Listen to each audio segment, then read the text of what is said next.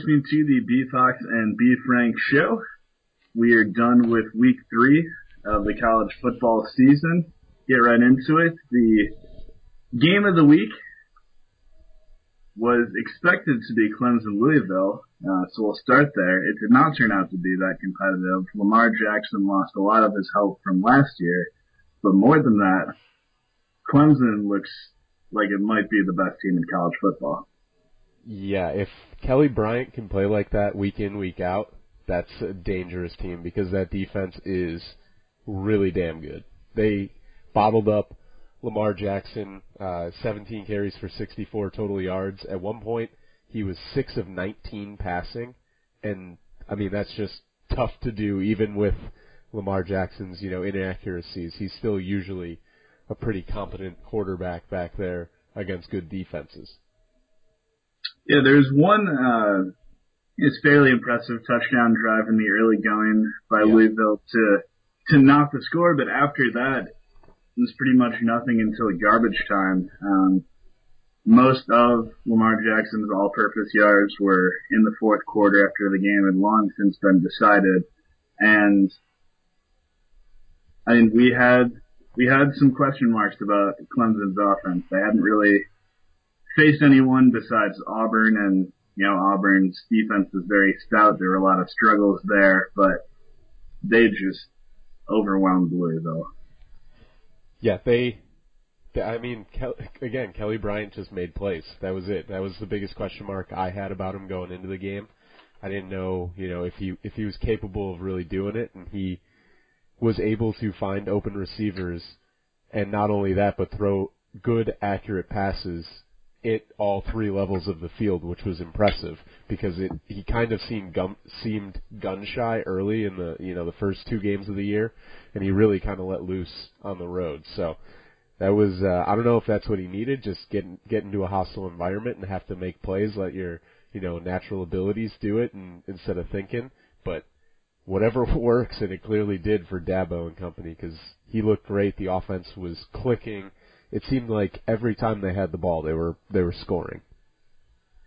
And it seems, as incredible as this is, and I think it was Kirk Herbstreit who pointed this out during the broadcast, you lose a guy like Deshaun Watson, is far and away one of the best quarterbacks in college last year, first-round draft pick, and they might have a better team this year. Because even with Watson last year, they were still an underdog against Bama, and it was kind of seen as a bit surprising to folks outside of, South Carolina that they were able to win that game. But this year, through 3 games, they've got 2 very good wins over Auburn on the road at Louisville. The defense looks phenomenal, and if the offense, like you said, can put it together like this, they won't have to be this great week in and week out with the defense they have, but it's good to know that they have the potential to be this good. Right, and like you said, they lose probably one of the best quarterbacks in the country last year, who's now starting in the NFL, and they lose their best playmaker, Mike Williams, and they're still able to keep the offense rolling. And yes, early on, some of that was predicated on the defense just playing so damn well because this D-line is up there, I think, with Ohio State and how good they are, and the secondary is got to be one of the best next to Alabama. So it's wild to watch because you just thought I specifically thought that Clemson would have to fall off. You can't. I just never saw a way that they could compete the same way, or even I would say take a step forward, like you were just mentioning, from last season losing all that talent, but they've figured out a way to do it. Clear favorites in the ACC if they weren't already, especially with the injury to Francois over at Florida State. And obviously the other contender was Louisville, and we saw how that went in a head-to-head matchup. So the road to the national championship so far looks like it's still going to be running through Clemson, but again, still early in the season, a lot of things can happen. Contenders will still probably come out of unexpected places, and that's my flawless transition to go over to what happened to friend of the program, Coach O Yeah. and his LSU Tigers. It did not go well. This is the sort of beatdown at the hands of Mississippi State suffered a couple years ago to Dak Prescott when we first realized that Mississippi State was good. We might be in a similar situation this year. Nick Fitzgerald, a lot of struggles early. The week before against Louisiana Tech, they end up winning that game in a blowout. And then this game, just utter domination. 30-point win, 4 total touchdowns for Fitzgerald, a defense that holds LSU to just 270 yards of offense. And I mean, I don't think anybody saw this coming. But now you have to think, Mississippi State, where did they rank in the SEC hierarchy? Because I think they could easily be a top 2, top 3 team. Yeah, and that's the thing, because it feels like every year we find one random SEC team that'll come out of the blue and play a couple real good games. Hopefully they're not a flash in the pan and they're, legitimate. It'll all start with Nick Fitzgerald's consistency. If he can play how he has been this season throughout the rest of their SEC schedule, I think they'll be all right. And one of the big things is you just see how desperately LSU needs a quarterback, because Danny Etling is not very good, and it's stack the box, like dare them to throw, and they just can't do it. So it'll be fun to see Mississippi State have to run through that SEC West schedule, because this is just another capable team that we get to see, and that defense is very good. They're very good. Yeah, and you still have Auburn. You still have Shea Patterson at Ole Miss. They lost last weekend to Cal, but they're still a good team. So always seems to be some random teams popping up, especially in the West. The East it is what it is, and that's usually Florida and Tennessee, which we'll get to in a little bit. But Mississippi State, very impressive. And on the other side, LSU, you mentioned the quarterback play. That's the thing with how bad it was under Les Miles, is when they brought in Danny Etling mid-season last year. It's like, all right, we actually have a passer now. You remember, this is a guy who couldn't even hold on to the starting job at noted football powerhouse Purdue. So I don't know how that happens, how he gets that sort of anointed one status. Incredible thing last year is he had 2 former Purdue backups in the SEC with Austin Appleby at Florida. Was ultimately a letdown, and Danny Etling, who is quickly becoming one after having a couple of good games against the likes of Jackson State or whoever his debut was last year. Yeah, it's still going to be immense amounts of pressure on Darius Geist because he doesn't have any support through the air. It's a tale as old as time. LSU has one or two very talented offensive players who just start off very, confident, optimistic, and you just see them slowly eaten away because of how bad their quarterback play is. It's happened with Odell Beckham. It happened with Malachi Dupree. It happened with Leonard Fournette, and it's going to happen again with Darius Geist now. Dupree's not really at that level, but he came in heralded well, so I had to throw him on the list. Jarvis Landry, too. Yeah, Jarvis Landry. So, it's the curse of LSU. If they can ever get a quarterback, maybe they'll have a shot, but it feels like one of those things where they just can never line up their teams when they get their good players. Kind of like Boston College, who's had countless number of pretty good professional players, the guy Matt Ryan, if you've ever heard of him, reigning MVP, Luke Kuechly, B.J. Raji, all sorts of guys like that, and they just never play at the same time. They're all staggered. So that's kind of like what LSU's offensive talent is like. Yeah, there's been no shortage of skill position players. They're in a very talent-rich area, so that makes sense, but, haven't been able to put it all together since, Jamarcus Russell, or even Matt Flynn. You could throw in there too, but since those guys, they haven't had anybody. And you think about, Zach Mettenberger was supposed to be that guy, but instead he now finds himself in the holy trinity of all-time overrated college quarterbacks with pro prospects for whatever reason, along with Jake Locker and Christian Hackenberg. just no matter how poor the on-field product remained, week after week, kept being sold on his pro potential and the promise that eventually he would figure it out and LSU would have a passing game. But we're through the Les Miles era. Granted, these are still his holdovers, so you can't really put that fully on Coach O, but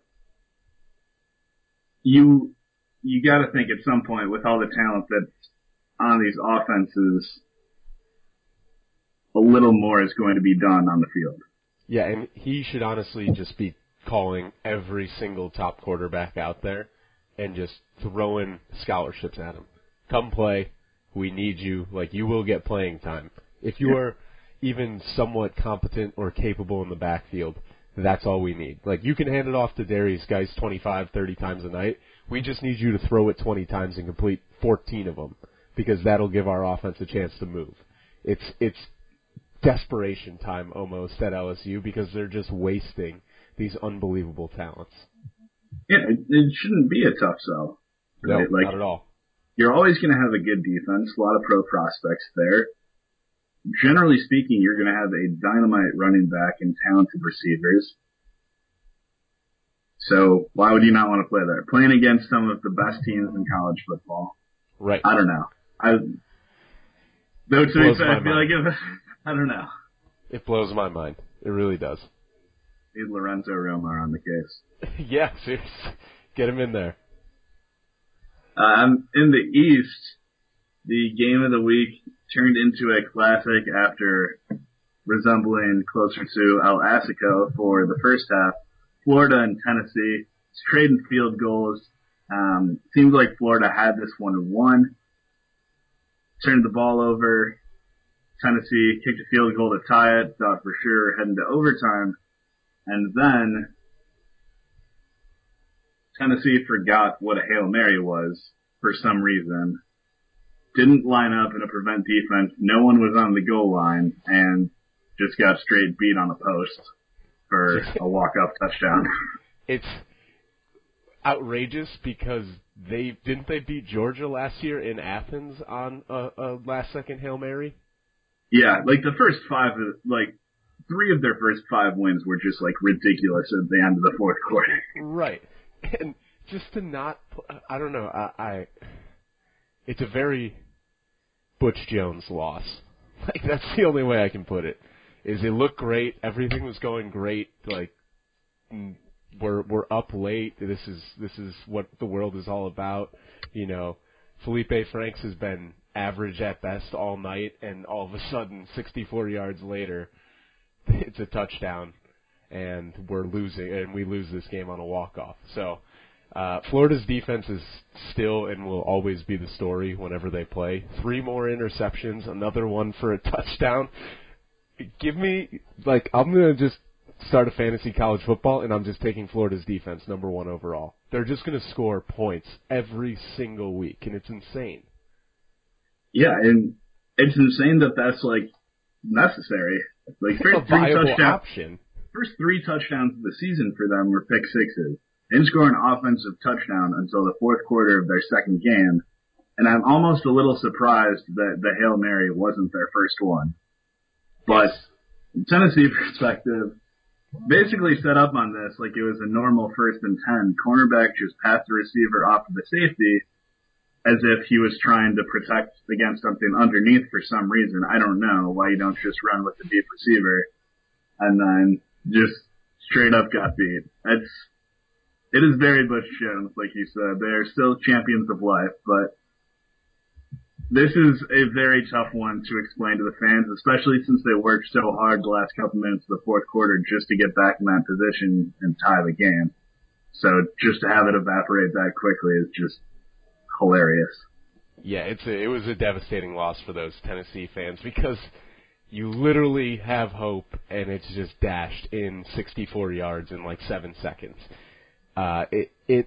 Butch Jones, the whole Butch Jones era can essentially be described like every one of those quarterbacks you had mentioned earlier, Mettenberger, Hackenberg, all those guys, where we're just sold on the fact that these are great recruiting classes that are maturing and they're going to be good, so we don't have to worry. Eventually Tennessee's going to be built into a winner again, and it just hasn't happened. And unfortunately for Butch, I don't think it's going to, and he's going to have to find somewhere that isn't Knoxville to call home. I don't know if it's this year or next year, but it just doesn't seem to be working out. They've just kind of been like Ole Miss East. That's Ole Miss's thing. They got that number one recruiting class, then every year, like, they're getting better. And to their credit, they did, have some very good seasons. But Tennessee, while they've kind of had that mindset of the recruiting classes, their seasons have more or less taken the trajectory of Kevin Sumlin, Texas A&M. Big time. Get some wins under your belt. Tennessee is back again. Be a fringe top 25, top 20 team. And then you start to lose games like this, heartbreaking fashion, and then eventually the talent is just clearly not up to par with some of the elite teams in college football. Certainly isn't at the quarterback position. Nothing Quentin Dormady really did was impressive, and I don't even know if he was the best quarterback in this game, which is saying something because they played Florida.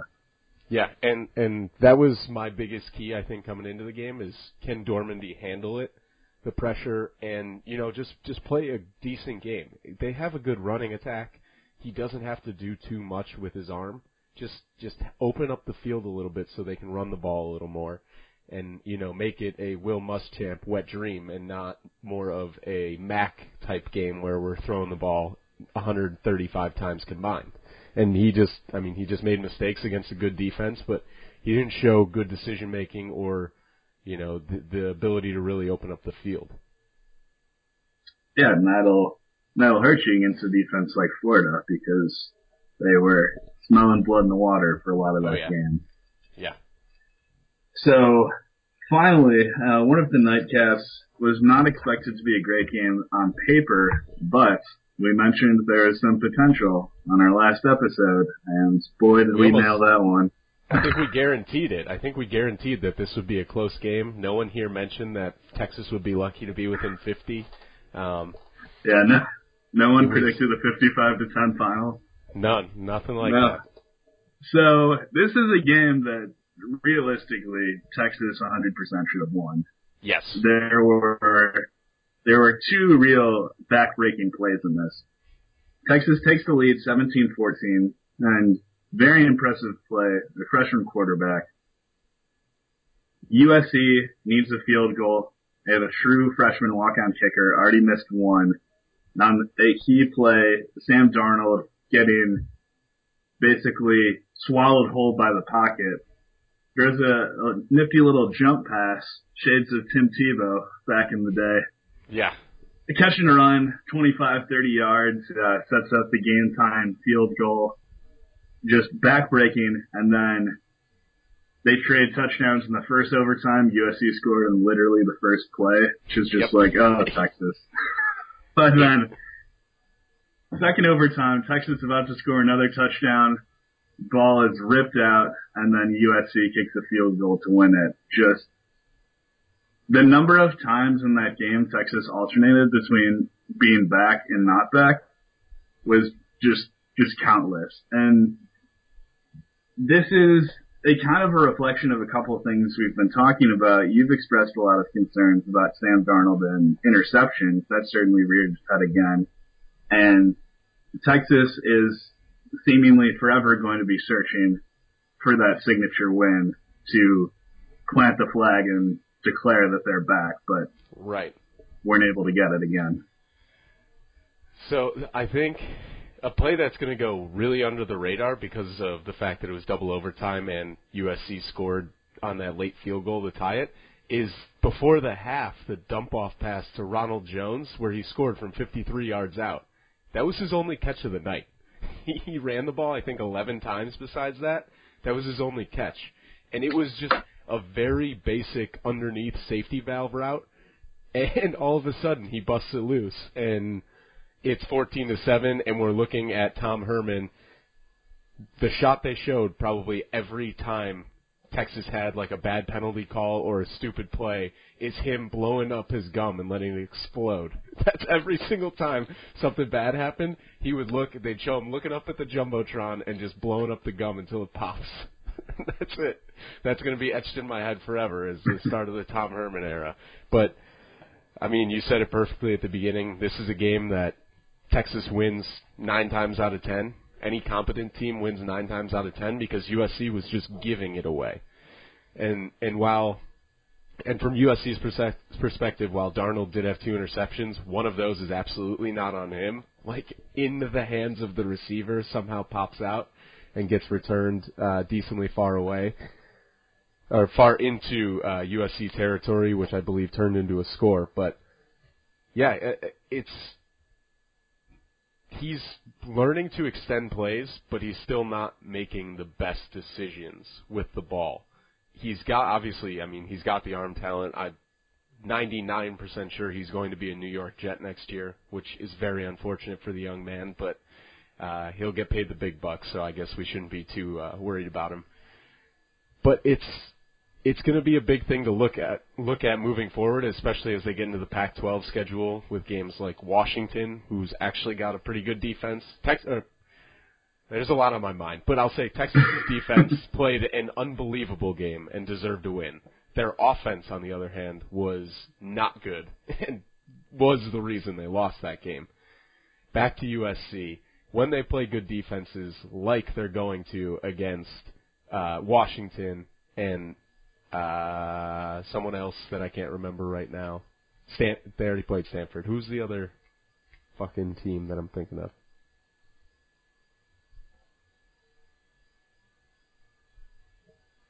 I don't know. Sorry, I'm editing. I think it's just Stanford. Okay, so we'll just Washington. When they play Washington, it's going to be tough because that's a good secondary, and if he tries to extend plays like that and doesn't make the right decision, more often than not, it's going to either be bad incompletions or interceptions against that kind of team. Yeah, and I mean, just by the scientifically factual transitive property, Maryland might actually be really fucking good. Yeah, who knows? The Terps might be for real. Yeah. So, a lot going on last week. Not as many good games on paper, but of course we know that by this time next week, that will have changed. Yes. 2 we really want to highlight, and we can rapid fire through several after that. First one, Oklahoma State, who has joined Clemson as being probably the most impressive team so far this year. Hammered Pitt last week, 497 and 5 touchdowns for Mason Rudolph. And TCU, very quietly, number 16 in the country. Yeah. They beat Arkansas handily. They struggled a bit with SMU in the first half, ended up winning that by 20. Kenny Hill having a good season so far. Who are you liking in this one? Kenny Trill. Yeah, I can't pick against Mason Rudolph because I think he is the best quarterback in the country. I think he's better than Darnold. I think he's better than Josh Rosen. I think he's better than anyone else Baker Mayfield, whoever else you want to put him up against. He's thrown for 300-plus yards in every game this season. I think he has 2 interceptions on the year. And this is actually a good defense, too. It's rare to see in the Big 12, which I think we point out every single week. But this is people still forget it. Yeah, and I was very close. I like TCU a lot. I like Kenny Trill's running the offense very well. They're clicking. The defense looked good until last week when they gave up 36 to SMU. I think if you can give up 36 to SMU, you can give up about 90 to Oklahoma State. Obviously, that won't happen, but I think OK State's going to win. I think it's going to be an offensive explosion either way. I think not only Mason Rudolph, but Oklahoma State probably has the best group of receivers in the country, led by Washington. And TCU has a ton of speed, the skill position this year, and Kenny Trill, who's seemingly starting his 7th year of college, is still making plays. And TCU is always the team in the Big 12 that does have that good defense. Looks good against Arkansas, but like you said, SMU kind of exposed a couple holes in that, and we know Mike Gundy took note, and this offense is going to take advantage. They're too good not to. Right. So I'm also going to take Oklahoma State here. Yeah, and the big thing that people forget is Kevin Sumlin introduced the world to Kenny Trill. He's originally a Texas A&M recruit.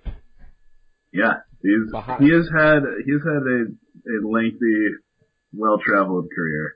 Yes, and he was behind John Football to start.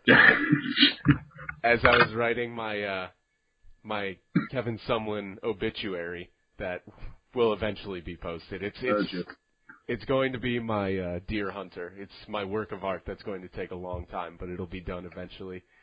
I came across that fact because it gets lost in the shuffle since he was recruited in like 2011 or something. Yeah. But yeah, Oklahoma State for both of us. Next up, we have the new team in this week's rankings, Mississippi State. They're going to be going to Athens, take on Georgia. Jake Fromm has led the Bulldogs to a couple of wins since he took over as his starting quarterback. Feel like in this one? Yeah, I feel like Mississippi State is going to be the trendy big pick because they just crushed LSU and that, but I think they're worth the gamble because I think they have a good defense. As we saw, they bottled up Darius Geis, who is one of, if not the best most talented running backs in the country, and they're going to go up against Nick Chubb, who's also a very good running back, and we've seen they can handle the run. Fromm's probably a better passer than Danny Etling. They just don't really let him throw the ball that much because they've got so many damn running backs at Georgia. But I'm going to go with Nick Fitzgerald on this one. I think he'll have a breakout game, and that's the difference in this one. I haven't been impressed or overly impressed with Georgia, especially in that Notre Dame game, and then having watched Notre Dame live against BC last week, which was a disaster. But that's I'll go Mississippi State. I'm going to be that guy. These are two very similarly structured teams, much like Mississippi State and LSU were last week, rely heavily on the defense and the rushing attack. And Nick Fitzgerald still right now is probably a better runner than a passer. You combine him with a guy like Enos Williams, and that's a great duo back there. Georgia has a veritable stable of backs, as they always seem to. Nick Chubb is a stud, and probably a better running back than Darius Geis. Yeah, Michelle as well. And the defense hasn't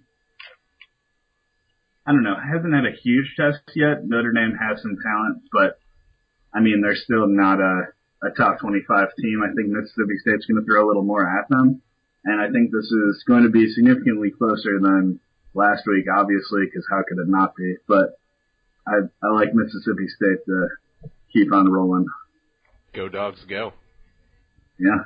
Stingray Steve can show its face again. Yeah. After last season. So the rest of the games for next week that carry some intrigue aren't going to be battles between ranked teams, but they carry intrigue because the top 10, top 25 teams are all going to be traveling on the road to face opponents who are either undefeated or have been very impressive in this early season. So we're just going to rapid fire through these really quick. To start off, going back to the Pac-12, USC at 3-0 Cal. Is Cal the best team in California? They might be. They might be, but I can't pick them. I have to go USC. You have to think. I mean, Darnold has found ways to win games despite not playing his best, because he surely has not played his best yet this season. And you got to think that once that clicks, he's going to, blow a team out. And why not this week at Cal? So I'm going with SC. I think Justin Wilcox has already helped to greatly improve Cal's defense, and you saw a lot of that last week against Shea Patterson. But yeah, I'm thinking USC is going to pull this one out as well. You got Alabama at Vanderbilt. Vanderbilt fresh off that upset win at home over Kansas State. Can they make it 2 weeks in a row? It was a super ugly football game, like really ugly. I don't know how much faith I have in Kyle Shermer to lead its offense against Alabama. I think the Tide are going to be, or Nick Saban's going to have these guys fired up because for the first time this year, where it's not fake, people might be underrating Alabama and saying that they're not the best team in the country because of how big Clemson has looked this year. So I'm going to go Tide big. I think Derek Mason is going to try his hardest to muck this up and make this like a 9-6 game, but Alabama just has too many weapons to actually have that happen. And Bama's going to win this.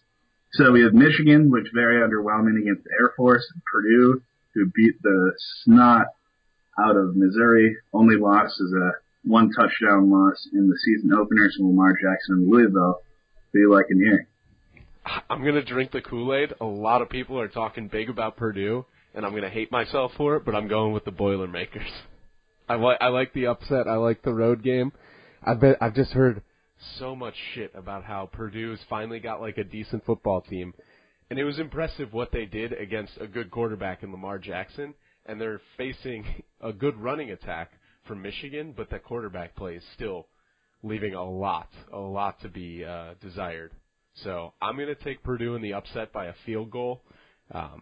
They need it to stay low scoring, and I think that's where it's going to be. Jeff Brown is a great hire and already looks like it's paying off. I don't think any Purdue team in the last, 5 or 6 years would have even beaten Missouri, let alone blown them out on the road, if I can talk. But similar in the last game, I think Michigan just has too much talent at the skill position. Even if, Wilton Spade or O'Korn, whoever they end up going with back there, isn't able to, make a lot of downfield passes, you just get the ball out in the hands of somebody like Jonathan Peoples-Jones and going to make people miss. And I don't think this is going to be, a blowout by any stretch of the imagination. I think it'll be very close, something like 21-17 maybe, but still liking Michigan here. Next up, Penn State, who, like Oklahoma State, has also blown out Pitt. Traveling to take on Akron. Iowa. Yeah, they beat Akron twice. Now they're going to be taking on Iowa, possibly Akron a third time if James Franklin gets to have his way at the post-game press conference. Who do you like in here? Penn State by a lot. I don't think Iowa's very good this year. They struggled mightily on the road at Iowa State. Got lucky to squeak that one out in overtime. Just very underwhelming all around. The defense is not what they're used to. I think Saquon Barkley goes off in this one, at least 3 scores. They are equally as flashy as they are every year, which is not. And there are a lot of struggles, even last week with North Texas. Far from a quality football team. And Penn State is just a completely different animal. I'm with you. I think Saquon Barkley has a field day. Penn State by a couple touchdowns at least.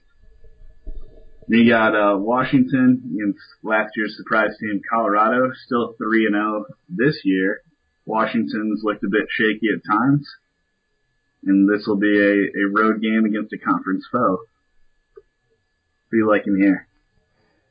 Yeah, I mean, if Sefo Lufau was still there, I'd probably go Colorado because Colorado's a very tough place to play. They always seem to have, an offense that can put up points with the big teams in the Pac-12 and a defense that's very bend, don't break. And I think that's, again, they've got a similar team to that this year, but I'm not sold on Steven Montez despite throwing 4 touchdowns last week against the stout Northern Colorado team. Many people are calling it stout. Yes. I can't pick against Jake Browning in that defense because they haven't given me a reason to other than the fact that they didn't cover against Rutgers. Yeah, and I think that's the thing. It's weird to say about an undefeated top 10 team. It seems like a lot of people have already written Washington off this early in the season. And this will probably definitely be the best test they've gotten so far this season. Still really like Browning. For the most part, very efficient passer. And this will be an opportunity to kind of remind people that Washington's still a force to be reckoned with. They didn't have an especially great showing, but they were a playoff team last year, and they're going to be fighting tooth and nail to go back there this year. I think they take this one on the road. Then the last one, Florida, fresh off that walk-off win over Tennessee, the traveling to Lexington, take on Kentucky. 3-0, just won on the road at South Carolina. Who we liking here? Yeah, I've picked the Gators all year. I'm sticking with them. I don't know why, but apparently I'm a big Florida fan, like the entire state. I'm a big FAU guy, as we all know. The Gators I've picked every single time. Yeah, Kentucky struggled week 2 with Eastern Kentucky at home, where they were down for a majority of that game. They struggled with Southern Miss as well, who is without their star quarterback from last year, Nick Mullins. So I don't see any reason why Florida shouldn't win this game other than the fact that they still don't really have an answer at quarterback. But this defense should have a field day. And Kentucky's, surprisingly, for the first time in seems ever, a very run-oriented team this season with Benny Snell. Yeah, I think out of all of the games that we've gone through on this list, this is the biggest chance of an upset, but I'm still going to pick the favorite again here. Like in Florida, the only reason for concern is Florida's offense, but I'm sure the defense is going to score at least one touchdown, as they always do. Might have to be a scoop and score. This time, just based on the nature of the opponent, and Steven Johnson, for the most part, seems to be kind of a run-first quarterback. As you mentioned, Benny Snell, great threat out of the backfield, and Kentucky will keep it respectable. They are better than they typically have been under Stoops, I think, despite, not always looking the part through the first couple weeks in the season. But ultimately, this is going to be a game that Florida wins before the last play of the game. Yes, it should be at least. And if it's not, we are the Gators are in for a long, long season. Yeah. FAU watch, where are the Owls this week? Well, 45-0 win over mighty Bethune-Cookman last week. This week they're at Buffalo. Very tough place to play. Very different climate than we're used to. Lane looking for his first road win. Should be an interesting one. It's a night game too. So under the lights in the big city of Buffalo, watch out. It'll be chilly. Yeah. Watch out. But I think there was one thing I thought of during the show is Josh Allen like the most overrated quarterback we've seen in the last few years in college football? Because he was unbelievably bad this weekend.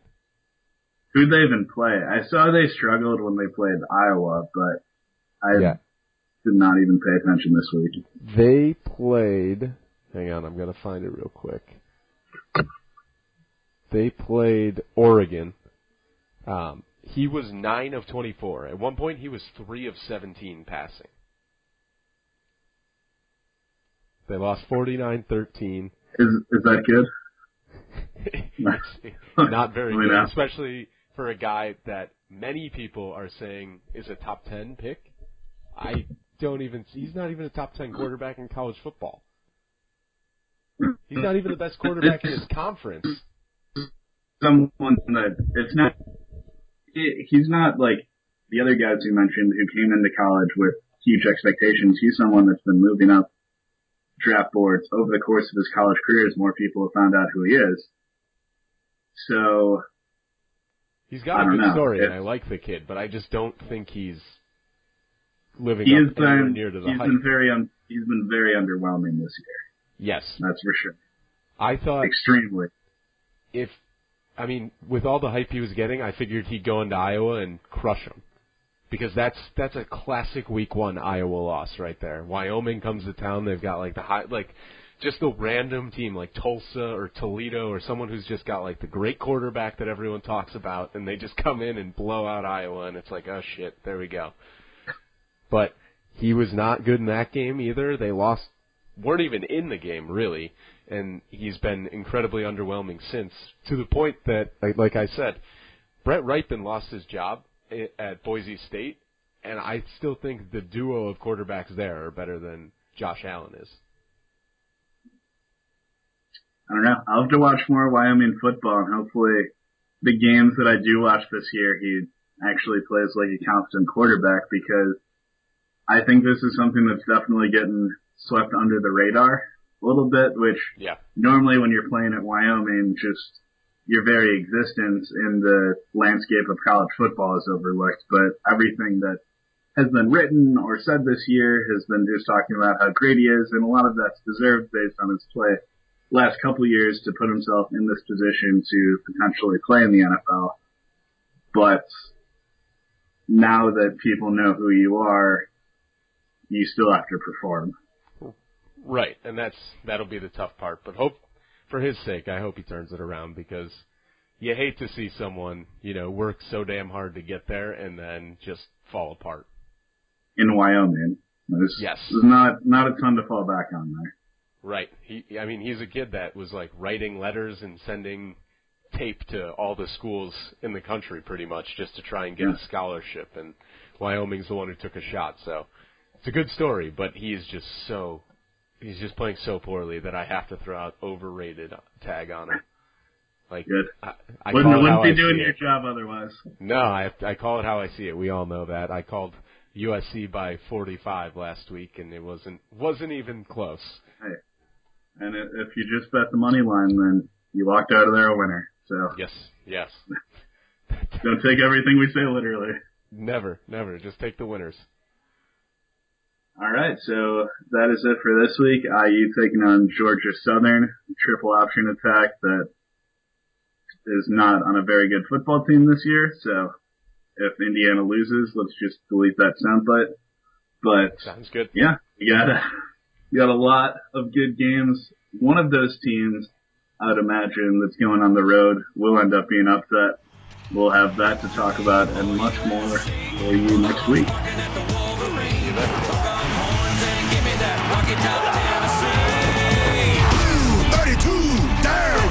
You love football, you know what's next. Got it locked on ESPN. Tell your family and friends, cause File a Corso and Herb Street got the lowdown on the rivalries. Buckle your chin strap, get ready to play. It's time to kick off College Game Day.